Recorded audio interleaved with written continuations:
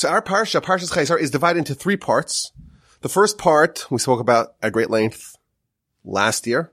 I made the mistake of actually looking at my notes from last year. I'm like, oh my gosh, it was such a good podcast last year. There's no way to be topped.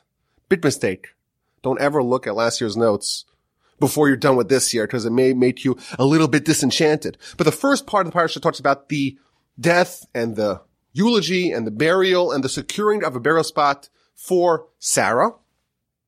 The middle part, Act 2 of the parsha, is the saga, the journey, the odyssey that Eliezer, the servant of Abraham, takes to go secure a wife, to go find a wife for Isaac. And of course, he eventually finds Rebekah and brings her back to Canaan. And the end of the parsha talks about Abraham's other wife and other kids and Abraham's death and the legacy of Ishmael. In this podcast, we're going to focus on the story of Eliezer traveling to Haran, traveling to Aram Naharaim to go find a spouse for Isaac, to go find Rebekah. And specifically, I want to focus on the protagonist of this story, Abraham's servant, Abraham's messenger and emissary, the man we know as Eliezer. He in fact was called Eliezer in scripture in Parshas Lech Lecha. Now, who was Eliezer? So we know that he was Abraham's right-hand man. He controlled Abraham's assets. He was the controller of Abraham's affairs. He's Abraham's servant. He's the one who doled out Abraham's Torah to others. He's also a Canaanite. And he is conscripted by Abraham to go find a spouse from Abraham's family, a spouse for Isaac. And he travels east, and he eventually, after a very interesting story and saga, he comes back with Rebekah. Now, before Abraham dispatches Eliezer, he makes him swear an oath to not take a wife for Isaac from the Canaanites. Go to my family instead. And he undertakes the whole journey, and that is chapter 24 of our Parsha. It is, I believe, the longest chapter in the book of Genesis and one of the longest chapters in the whole Torah. So here's the question I want to pose to begin our analysis into this story. Abraham needs a wife for Isaac. Isaac, after all, is Abraham's successor. Abraham has other sons, but Isaac is the one who is going to fulfill the legacy of Abraham. And finding an appropriate spouse is critical. Yet Abraham sends an emissary.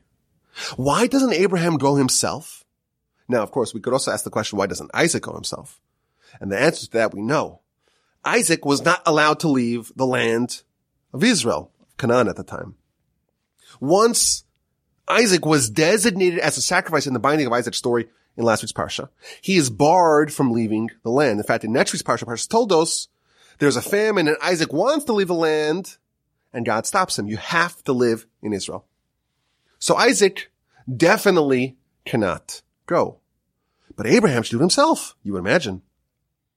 This is, after all, the future of the Jewish people. Why would you entrust this mission in the hands of a subordinate? And in fact, it's interesting because Abraham is not 1,000,000% confident in Eliezer. He's all worried that he's maybe going to supplant a different wife, and he makes him swear to follow Abraham's instructions. Did Abraham trust Eliezer? It seems like he trusted him enough, but not fully. He makes him swear. Do it yourself. You want it done properly. Do it yourself. Question number 1. Question number 2, some background over here. This is not the first time that Abraham sent Eliezer on a mission. It's actually most likely the 3rd time that Abraham sent Eliezer on a mission. The first was to Sodom. Now, this is not featured in scripture, but the Talmud tells us, the book of Sanhedrin, page 109b, it's talking about the state of the people of Sodom and Gomorrah in Olam Haba. It says the people of Sodom and Gomorrah don't have a portion in the afterlife. And it's discussing some of the laws, the corrupt and perverse laws of Sodom. And it tells, in the middle of the narrative, it tells of Eliezer's exploits when he visited Sodom. It tells us that in Sodom, they had a crazy law that if someone hits you, if someone punches you in the nose, it makes you bleed. So normally you would arrest, the person who did the assault. Not in Sodom. In Sodom, the victim had to pay the perpetrator. Someone punches you in the nose and you have to pay the person who punches you. Why? Because in antiquity, there was a process, a medicinal process called bloodletting. Release some blood. They punched you in the nose. They made you bleed. After all, you have to pay for your services. They rendered services for you because they made you bleed. And therefore you have to pay them. Crazy law.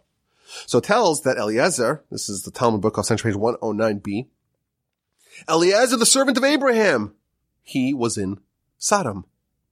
And someone went and started beating him up. So Eliezer says, oh my gosh, I'm going to drag this guy to court. He dragged the person to court. This guy beat me up.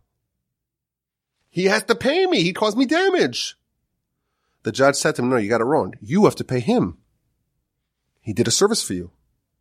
So Eliezer outfoxed the system. He takes a stone and he throws it at the judge and makes him bleed. And he tells the judge, now you owe me money because I made you bleed. So whatever money you owe me, just pay it to that guy. And he stormed out of the building. And then it tells another story. In Sodom, they had a bed of Procrustes. Any guest was welcome. Come in. Join us. Here's some hospitality. Here's a bed. And the bed was a very specific length. And of course, some people are taller and some are smaller. Big fish, little fish, red fish, blue fish. Everyone's different sizes. So if someone was a little bit shorter, they'd stretch his limbs out. They'd almost dismember him because you have to fit the bed. And if someone's a little bit too long, they would just shave off some of they would amputate his legs to make him fit. Just obviously total corruption. But that's what they would do. And they would say to the guest, come, sleep on our bed. And of course, once you get in the bed, you're either going to suffer the pain of dismemberment of one variety or the pain of amputation. So what did Eliezer do? How did he outfox the system? He said to him, listen, since my mother died, I made a promise. I took a vow. Once she died, I can never be happy. And one of the things that I checked upon myself is that I'm not going to sleep in a bed. And if I only sleep on the floor, I'm not going to go into your bed. And then it tells another story. It says that they had a particular law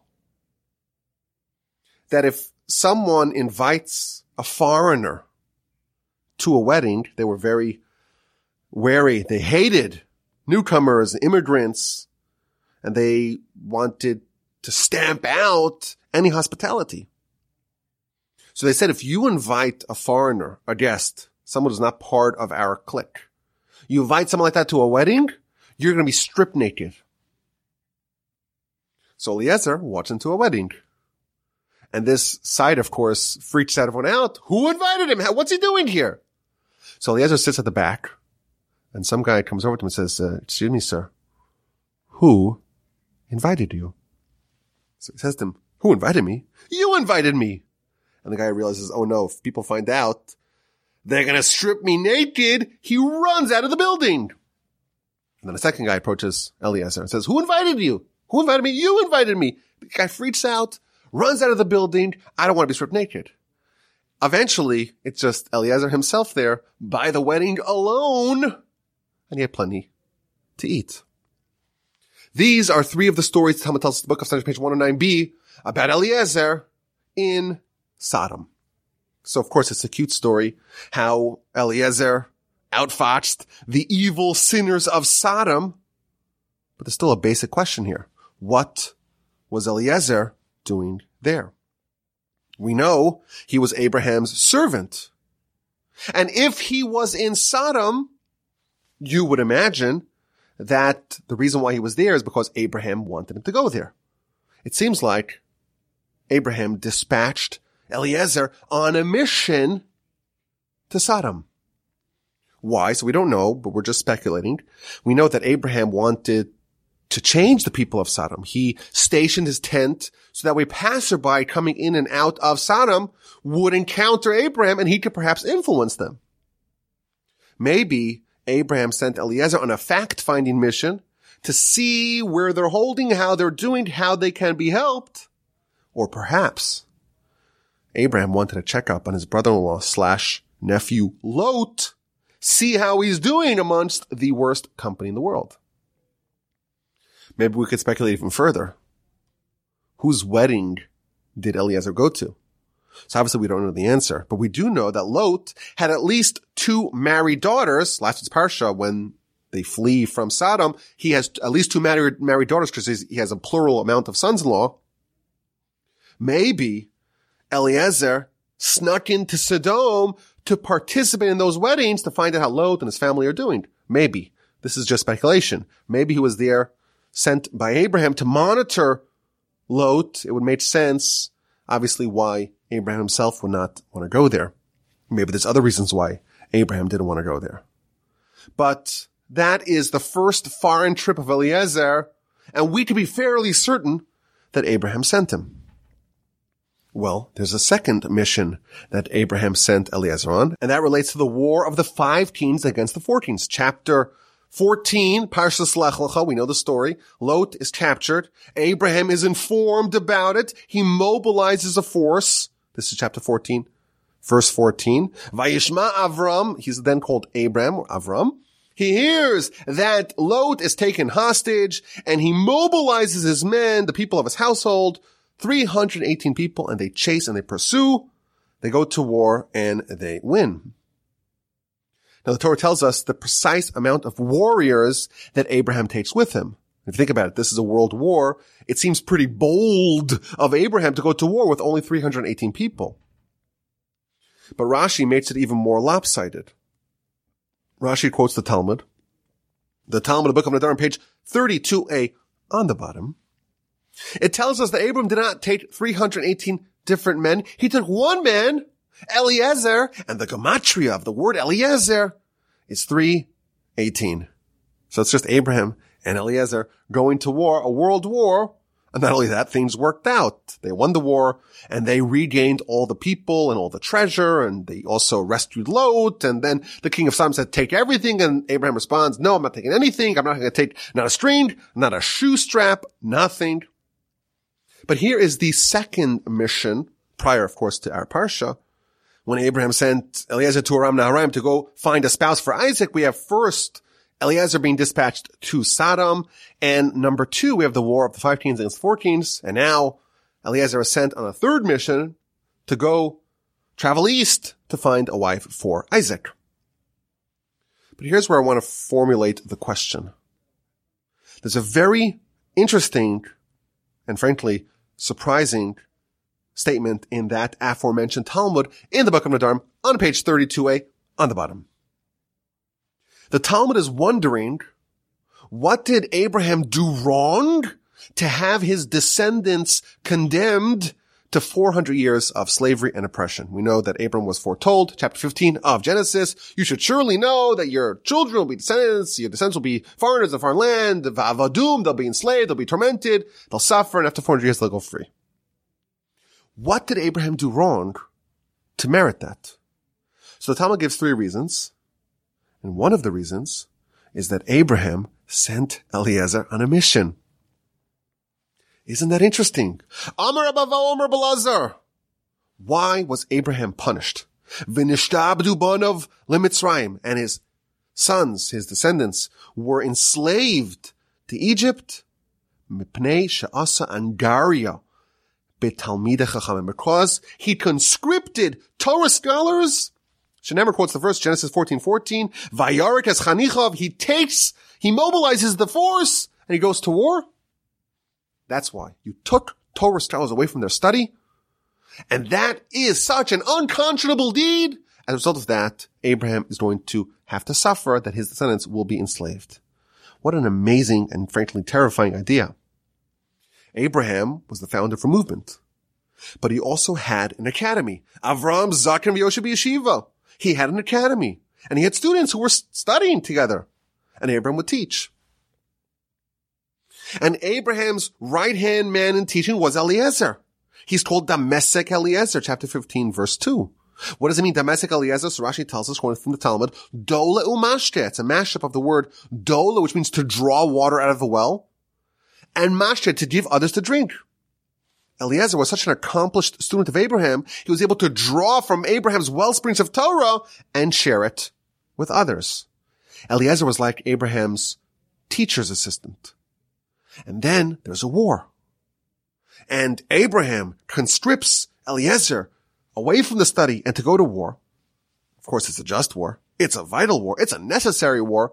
It's a war to save Lot. And Lot, of course, is going to be the forebearer of Moab and Ruth and David and Messiah. The mission of saving Lot can legitimately be called ensuring the perpetuation of the Messianic line. Yet because Abraham pulled them away from their studies, that flaw in Abraham, that mistake, that misdeed that Abraham did, that warranted that Abraham's descendants be subjected to 210 years of cleansing in Egypt. What a frightening Talmud. And again, don't trust me. Look it up yourself. Nedarim 32a in the bottom. So first of all, it shows us the sacrosanct importance of not interrupting Torah study for any trivial matter. The war to save Lot does not meet the necessary criteria. And because Abraham violated that, and he drafted Eliezer, Abraham's descendants will be enslaved in Egypt. So of course that's a very interesting Talmud and there's a lot to talk about it. But here's the question vis-a-vis our discussion. Eliezer's study and teaching is sacrosanct. Saving Lot from the war of the 4 kings against the 5 kings is not a good reason to interrupt the studies. Abraham should have gone on his own. But here, Abraham is pulling Eliezer away from his studies to go find a spouse for Isaac. Apparently, that's not a problem. Initially we asked, Abraham should do it himself. You want a job done well, you got to do it yourself. But here we see that pulling away Eliezer for something that is not necessary for Eliezer to do, Abraham could do it himself, that's a real big problem. And of course, it's hard for us to understand why that would justify 400 years of servitude. But nevertheless, it does amplify our question. Why does he send Eliezer? Why was sending him on this mission not a violation of taking scholars away from their studies? Abraham should have gone on his own.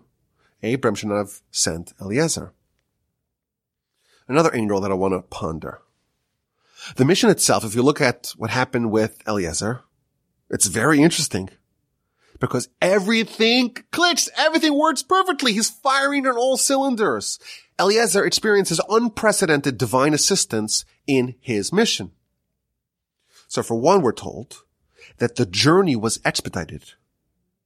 The verse tells us, 24:42, that Eliezer, when he's retelling the story to the family of Rebekah, he tells them, I came today to the well. So Rashi points out from the unusual structure of this verse, Hayom yotzasi, today I left Canaan, vayom basi, and today I arrived. This is a multi-day journey, but it happened like this for Eliezer. He was able to catch the jet stream and to go fast. The land, in the words of the Talmud, jumped for him. This is a very rare miracle that happened for Eliezer. And by the way, according to the Targum Yonasan, it happened for him also on the way back.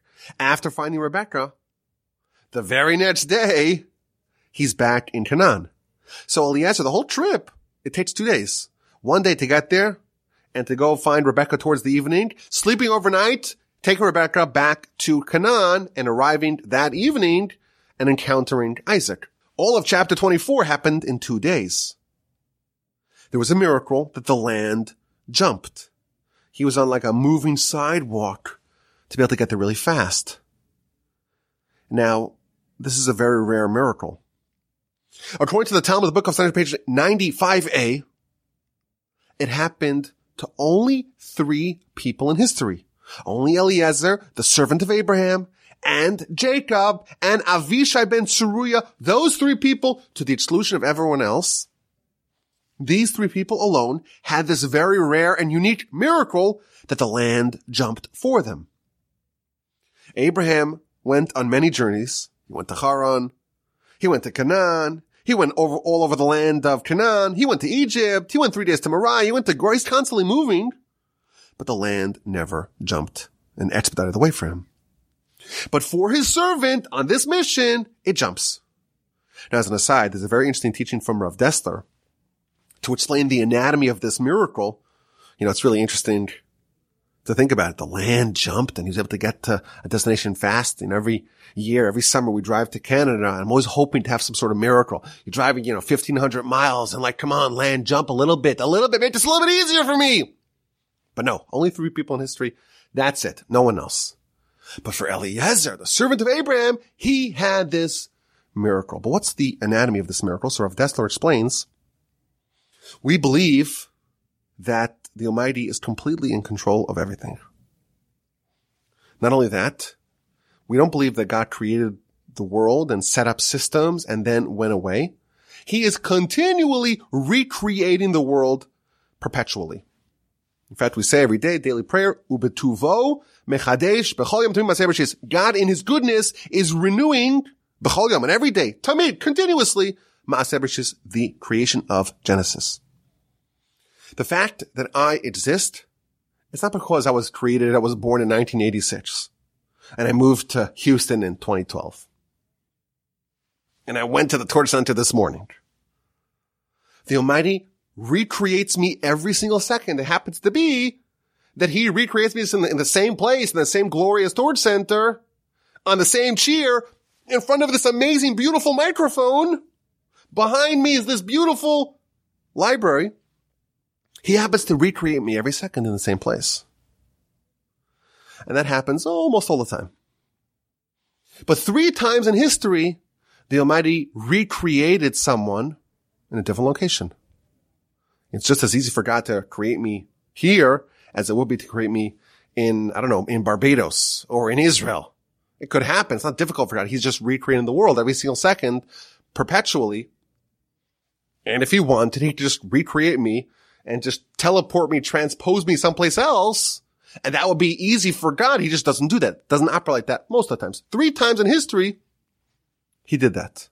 Very interesting idea of the structure of this miracle. But isn't it interesting? This is this one rare miracle.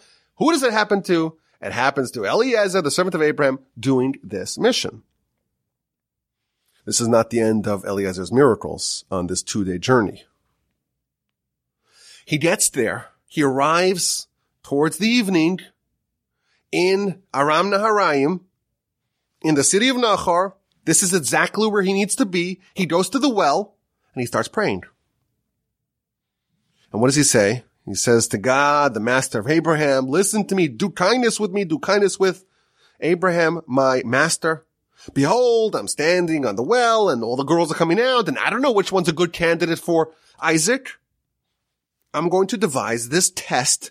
I'm going to ask the girl, give me some water, and she will know not just to give me, but also to the camels, and that will demonstrate that she has the kindness, requisite kindness needed to be part of Abraham's kindness dynasty. He sets up this whole prayer and inspection. And then verse 15, and again, we're in chapter 24 of Genesis. Vayihu terem kilul daber. Before he even finishes speaking, he's scarcely done speaking, and boom, who comes out? Rebecca comes out, and she is carrying her pitcher, her pail, and the entire system, the entire plan goes into motion. He asks her to drink, and she gives him to drink, and she gives to his camels as well. He gives her the jewelry. He finds that she's from the right family. Amazing things work out perfectly. But it's interesting. Eliezer is having miracle upon miracle happening to him. The land jumps for him. He submits a prayer, and the second he's finished, Rebecca walks out. He's answered immediately. Everything is flawless. And of course, Eliezer is realizing that this is very unusual. This doesn't happen usually. Usually, of course, we believe that every prayer works. Every prayer is efficacious on some level. But it's very rare to see you ask for something and the second you finished, it just walks out right in front of you. And Eliezer himself acknowledged as much in verse 27. He says, Baruch Hashem, blessed is God, the God of my master Abraham, who didn't abandon me. His kindness and his truth is with me at all times. B'derech Nechani Hashem. God has guided me along this path to the house of my master's brother. God is like holding my hand, Eliezer realizes. He's leading me. He's guiding me in the straight path, in this proper path, in this correct path. Rashi tells us exactly where I need to go. He's holding my hand, showing me what I need to do, walking alongside me, and guiding me, and being there with me. Eliezer is acknowledging that he is a recipient of very unique divine assistance and oversight. Providence. He's with him, holding me, guiding me, taking care of me. Miracles the entire way. Oh, and this is not the end. There are more miracles yet to come. There were people who objected to this match. So, of course, we know the story. He tells them the whole story, and they say, well, it came from God. They sign off on it. And the next day, the family gets cold feet. And they say, this is in verse 55, Vayomer Achia v'ima, her brother and her mother say, no, maybe she should stay here, maybe for 10 months, maybe for a year. What's the rush? So Rashi asks an interesting question. The previous day, Eliezer was negotiating with Rebekah's brother, Laban, and Rebekah's father, Besuel. The mother was there and Rebekah was there. But suddenly, it's the next morning, and the father is gone. He's talking only to her brother and her mother. Where is daddy? Where is Rebekah's father? Where is Besuel? So Rashi asks the question, Ubesuel, where was Besuel? Hayarotze la'akev, he wanted to stop it. Uba malach, and an angel came, vehimiso, and killed him. Besuel, he wanted to torpedo this union. And the angel came and killed him. So he was there yesterday. He's gone today. No one is stopping Eliezer's mission. And there was a midrash that I was always taught as a kid. The midrash what I remember hearing is that Besuel, the father of Rebekah, the father of Laban as well, he wanted to torpedo this union, and he made a poisonous dish for Eliezer. And the angel came and took his dish and swapped it with Besuel's dish, and Besuel ate his own poison, and that's how he died. I actually asked my wife yesterday, I said, did you hear that midrash when you were a kid? She says, yes. Apparently this is the universal midrash that everyone gets taught as children. But now we're adults. Or at least we're pretending to be adults. So I said, you know what? Let me go look for a source. I always tell you, the faithful friends and family of the Parsha Bat, I say, don't trust me. I'm giving you the sources. Don't check it out. Don't believe me when I say something. Don't believe me. See what it says inside. Let me find this midrash.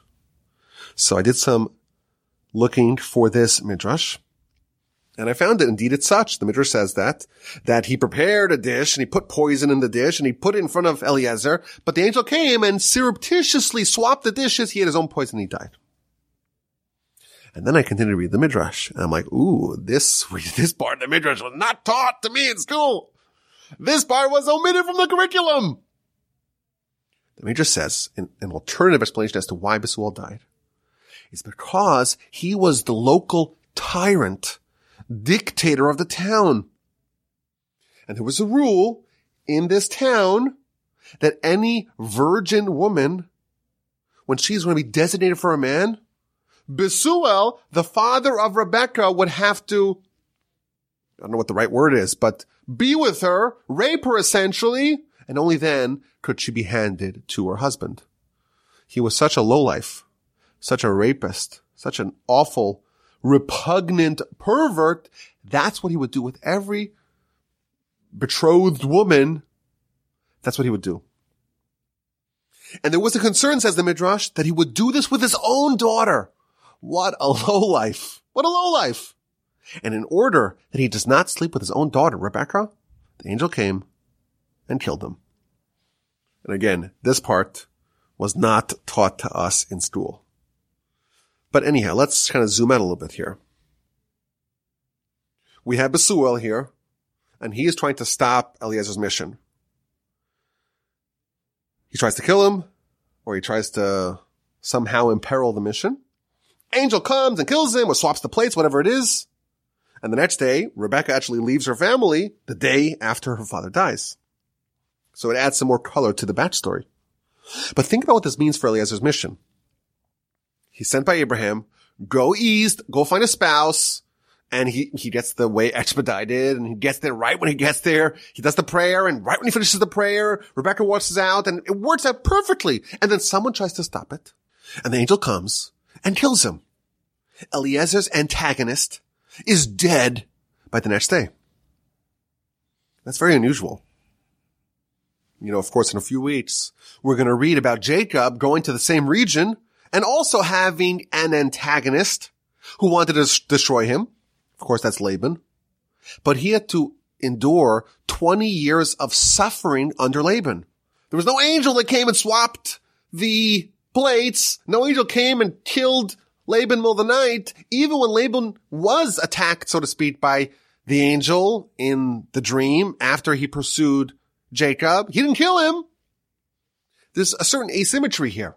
Eliezer goes, Jacob goes, they both have antagonists, but somehow for Eliezer, by morning, the angel comes, this very unusual intervention, Bethuel is dead. Jacob does not have that same miracle. So there's a whole string of miracles happening to Eliezer that are very unusual. And when he travels back with Rebekah in tow, he also has an accelerated journey. And he happens to bump right into Isaac along the way. What are the odds of that? Isaac is praying, and boom, they just happen to encounter each other. This is before cell phones and GPS, of course. This trip is being elevated by the Almighty, making it completely successful. And the question I want to pose, another kind of series of questions I want to pose, why did Eliezer merit such incredible divine aid? He has the expedited trip both there and back. God answers his prayers right away. He feels and he acknowledges God's guiding hand. Any detractors are killed by the angels. Eliezer vanquished the enemy in one day thanks to the angel's intervention. He bumps into Rebekah on the way there. He bumps into Isaac on the way back. What's going on? Why is Eliezer and his mission being protected by this divine Kevlar? Everything's working out. Any problem is being cast aside. So you have two series of questions here. Why was Eliezer sent to begin with? Abraham should go himself. Removing Eliezer from the study hall was not something that you do willy-nilly. Abraham does not appear to trust him, but sends him nonetheless.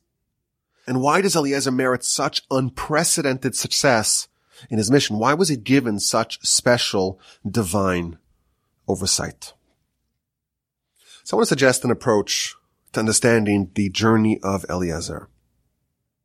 This journey, this mission was very, very difficult for Eliezer. Abraham was looking for a spouse for Isaac. And there was a very suitable, fitting, and worthy candidate who lived right next door.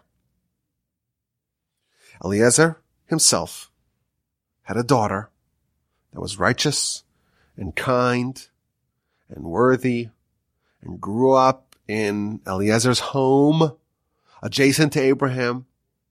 He was a very righteous person, Eliezer was, and his daughter was a very fitting and worthy match for Abraham's son, for Isaac. If you think about it, Abraham is the greatest man of the world at the time.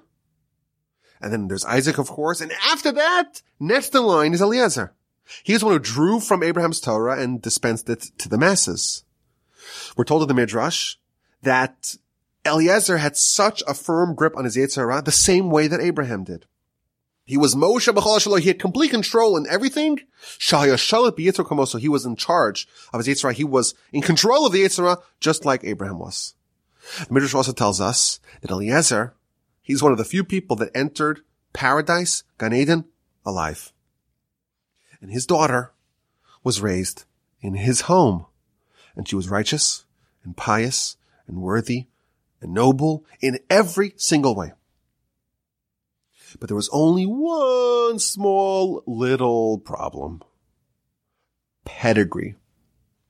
Eliezer just happened to be a Canaanite, the nation whom Noah cursed. And therefore when he proposed this idea to Abraham, he says, you have a son, I have a daughter, it's perfect. Abraham told him the following painful and stinging statement. He said to him, "You are cursed. My son is blessed. Never shall the two intertwine. B'ni Baruch, my son is Baruch, is blessed. V'ata arur, and you're cursed. Ve'ein arur medabek b'Baruch, and these two cannot cleave together." This is an amazing thing, if you think about it. Abraham has to find a daughter-in-law. And we want a good girl, raised in the proper environment, from a good family. And we have two potential candidates here. We have the family of Besuel, the tyrant pervert, the idolater, general, awful person. And we have Eliezer, the giant sage. Miracles are happening to him all the time. And Abraham tells him, "Sorry, your daughter is not a candidate." So that's painful, of course. But then Abraham apparently twists the knife. He's adding insult to injury. He says, "I want to commission you to go find a spouse, not your daughter, someone else, for Isaac. And swear to me that under no circumstances we take a Canaanite woman for my son." Eliezer has some serious skin in the game. And Abraham indeed made him swear that he's not going to deviate from the instructions. Eliezer is cursed, Isaac is blessed, and the two cannot mix. This is, of course, very disturbing for us. We believe in a meritocracy. And you should not be judged by the deeds of your antecedents. It's not Eliezer's fault that he was born a Canaanite. Personally, he was flawless. Yet, he was contaminated. How come Eliezer was not able to shed his status of being cursed? Was there no way for him to becoming blessed? Doesn't God tell Abraham, "Those who bless you, I will bless"? If Eliezer could be the recipient of God's blessing, that would override the curse of Noah, you would imagine. So this was the question that was really bothering me. Eliezer's cursed, but does he have to remain cursed forever? That seems a bit inappropriate, a bit much. So yesterday I was actually doing some errands. I'm driving around the neighborhood, and I had a thought. I said, maybe that's what's actually happening over here. Maybe Abraham is putting Eliezer to do this mission, in order to transform Eliezer from being cursed to being blessed. That was my idea. Total speculation. And I looked around, and guess what I found? The Midrash says it explicitly. He was cursed. Of course, not due to any deeds of his own. Because he comes from Ham, and from Canaan, that is a nation that's cursed. It says it in Scripture. Noah did it. It's affirmed by Scripture. Eliezer was cursed. Because he did a mission for Abraham, because he serviced Abraham, he was transformed to being blessed. And in fact, in our Parsha, verse 31 of chapter 24, when Laban welcomes Eliezer to his home, he says, come, Baruch Hashem, the blessed one of Hashem. This, says the Midrash and the Zohar, multiple places I saw the same idea. This informs us that Eliezer, via doing what he did, was transformed from cursed to blessed. Here's the idea. Abraham knew that Eliezer was cursed, of course not due to any action on his own part. And he wanted to find a way to change Eliezer's status. And the only way that Eliezer would be able to shed his previous status is if he undertook a very difficult mission, and indeed a mission that he thought was to his detriment. After all, he wanted Isaac for himself. And Eliezer executed his responsibilities completely, perfectly, faithfully, with incredible fidelity, completely selflessly. Eliezer was asked to do something that was very, very difficult for him. And he did it with complete trustworthiness. Go to Aram Naharaim and find someone for the role that you think you deserve. Go hire your replacement. And he executes the mission with complete fidelity and trustworthiness. He gets there and you read the whole story. He's so happy to find what he's looking for, and he prays with sincerity. He's genuinely interested in doing what Abraham commanded him to do. And in fact, he introduces himself. Eved Avram Anochi. I'm the servant of Abraham. I'm totally submitted to Abraham. I'm not going to involve any of my own biases or agenda. What I want doesn't matter. My interests doesn't matter. I'm completely and totally beholden and subjected to Abraham. And he meets Rebecca's dad, a total rapist lowlife. And he's like, really? This is the family you think is better than mine? But never once does he veer from his mission. This combination of doing something that's right, that's appropriate, even though it's difficult, even though it's painful, even though you feel it's unjust, and you feel that this is improper, and you do it with full integrity and full commitment and full devotion, such a deed, that's the only kind of deed that can catapult Eliezer out of the category of cursed and into that of blessed. In Jewish philosophy, we have a name for this kind of deed. It's called lishma, for its intended purpose. Doing something out of a total sense of duty. Not for any personal benefit. Maybe even you're willing to suffer something, to lose something as a result of what you're doing. But you're doing the right thing. And you're not allowing any of your own personal biases and interests to play a part. Such a deed, we're told, can permanently alter and transform the status of a person. The Rambam tells us that our greatest hope and yearning and pining is to earn a merit to be a citizen of Olam Haba, to be part of that rarefied group of people that end up living in eternity, basking in God's glory forever. And of course, to do that, we have to do a lot of mitzvos. We've got to work our whole lifetime to get a golden ticket to Olam Haba. However, if someone does one mitzvah lishma, one mitzvah out of this sense of duty, out of love of God, commitment to the cause, that permanently earns the person who does it Olam Haba. By undertaking and pulling off this mission, Eliezer did a deed lishma, and as a result of that, his status changed from being cursed to being blessed.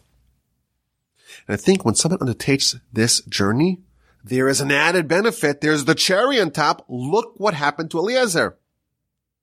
Eliezer is aided in all kinds of ways. His journey is expedited. His prayers answered immediately. The Almighty clears away the enemies who want to kill him. He has the Almighty guiding him, holding his hand.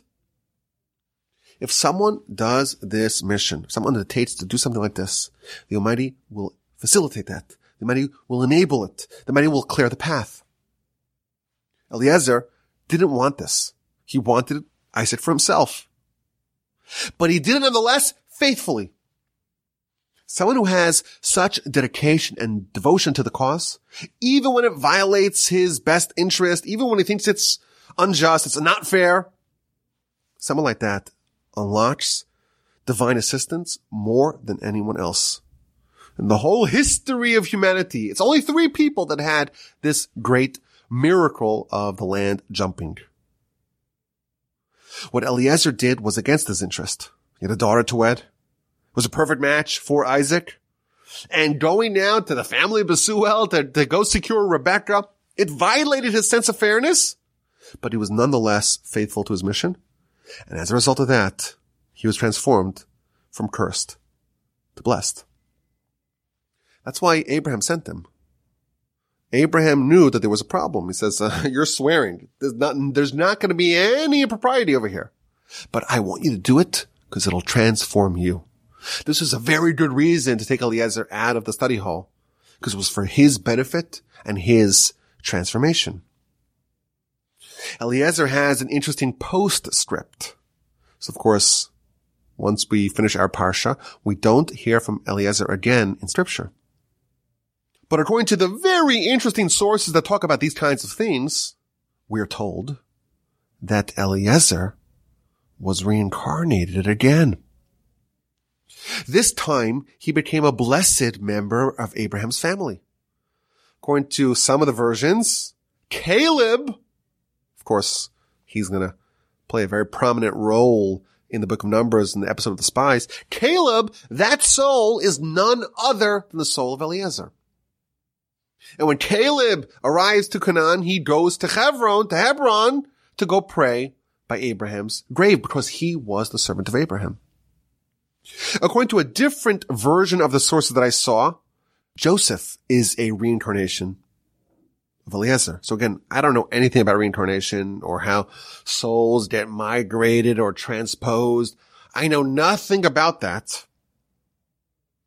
But still, it's interesting that we find in these very reputable sources that Eliezer makes a comeback. He is now blessed. He's been transformed. And that's why Abraham sent him, to provide him the opportunity for his metamorphosis and transformation. I think the general idea is a very powerful lesson for us. Our whole life really is a mission, right? We're trying to do something here. In the story of Eliezer, we see that some of the things that we do in our lifetime are more consequential than others. The things that we need to do that are very difficult for us, they're painful for us, they go against our nature and against our interest. And it seems improper and unjust. It seems impossible for us to do it. We have to remember the metamorphosis of Eliezer, the saga, the odyssey of Eliezer, the journey of Eliezer. And remember what these missions entail. In these instances, we're being given the opportunity to completely reinvent ourselves. And we can be sure that once you commit yourself to that journey, once you sign the line that is dotted, once you commit yourself to do this even though it's difficult, you faithfully accept the mission, you're going to be sure that you're going to be unlocking bountiful divine assistance to get you past the finish line. Okay, let's get to this week's exquisite insight. I'm still looking for a better word. I know it's been now, 5 weeks or so? It still feels weird to say exquisite insight. Maybe it's just too much of a tongue twister. I'm still in the market for a new idea, a new name. If you have any ideas, shoot me an email, rabbibenjamin.com. So here's this week's exquisite insight. Our parsha begins with Sarah's death at the age of 127. It's not a very round number. Moses dies at 120 and Abraham is 175 and Isaac is 180. Adam is 930. These seem to be round numbers. 127 is a very kind of haphazard, strange number. But this number actually appears again, one more time, in Scripture, in the most unusual of places. In the beginning of the book of Esther, we're told that Achashverosh, he ruled over 127 countries. So we have Sarah dying at 127, and we have Achashverosh, who's subsequently going to marry Esther, of course. He rules over 127 countries. So, of course, they seem to be totally unrelated, but there's a fascinating midrash that connects the two. The midrash tells us that Rabbi Akiva was sitting and giving a discourse. And the crowd was getting a little droopy. They were getting tired. They wanted a nap. So what did he say? In the middle of his lecture, he interjected and said the following. Why did Esther merit to rule over 127 countries? Why? Because she is the descendant of Sarah, and Sarah lived for 127 years, and therefore it makes sense that the daughter of Sarah, who lived 127 years, should rule over 127 countries. Thus concludes this very strange comment in the Midrash, Bereshis Rabbah 58:3. Seems like such a random Midrash that was sleeping, and then he drops this quirky curiosity to wake them up, apparently. Gets their attention. What's going on in this Midrash? So there are lots of connections, apparently, between Sarah and Esther on a very basic level. Sarah, of course, was abducted from her husband by the most powerful king in the world, Pharaoh. Esther was also abducted from her husband, which was Mordechai, by the most powerful king in the world. And both of them stayed true to their faith in a very hostile environment. What is the merit for this kind of resilience and perseverance? There's incredible reward. In the merit of Sarah staying true to her faith, Esther unlocks or displays or exhibits, manifests the reward for that. But my incredible brother-in-law, Rabbi Shmuley Botnick, he shared with me the following mind-bending, exquisite calculation. Where does Esther feature in the Torah? Where does she appear in the Torah? So the Talmud tells us, well, of course, she was born way afterwards. The story of Esther happened hundreds of years after Moshe's death. But nevertheless, there's a hint to Esther foretelling about Esther in the Torah. Va'anochi hastir astir panei bayomahu. I will conceal my face. Hastir astir. I will surely conceal my face at that day. Says the Talmud, hastir astir is from the word, or from the same shor, same root as the word Esther. God will conceal his face. Anochi, God, I will conceal my face in that day. Even when things are bad, God is hidden. Anochi, which is the first word of the Ten Commandments, don't forget God. Perhaps, suggested my brother-in-law, Esther, her essence is that she was hidden. She was hidden as a Jewess in Achashverosh's court. And she never forgot the Anochi. She never forgot her connection to God. She remained true to her faith, even in a terrible environment. And here's the clincher. How many times does the word Anochi appear in the Torah? Drum roll, please. If you're still around listening more than 50 minutes into this podcast, you could do a drum roll with your finger. Drum roll, please. 127 times in the Torah, the word Anochi appears. And then, continued my brother-in-law, students, they were falling asleep. What does it mean the students were falling asleep in Rabbi Akiva's lecture? How could you fall asleep in Rabbi Akiva's lecture? There's a deep message to that as well. They were falling asleep. They were getting disenchanted. They were getting depressed. There's difficult times. Of course, Rabbi Akiva marked the era of the destruction of the temple. The nation was heading into exile. They were like a prince who's being surrounded by enemies now, or being forced to be immersed in the home of enemies. It's difficult times, and they're depressed, and they want to just sleep it off. And Rabbi Akiva is reminding them about our great heroines of yore and their indomitable spirit and resolve in the face of great challenges. They were both kidnapped. They were both taken hostage away from their people to a very dangerous and impure place. And they withstood these great challenges, and they earned tremendous reward as a result. When things get tough, we never forget the Anochi. Even in Hastir Astir, when things are very bad, we don't forget the Anochi. We don't forget that we are a kingdom of priests and a holy nation. We don't forget who we really are, a nation at our peak. We're the ones who spoke to God directly. We have God on our side. We're going to make it through. I thank you for listening to this edition of the Parsha Podcast. What's my name? Who is this person talking to you? Well, my name is Yaakov Wolpe, and I happen to work for Torch in Houston, Texas. And this is the Parsha Podcast. Send me an email. Well, what's your email?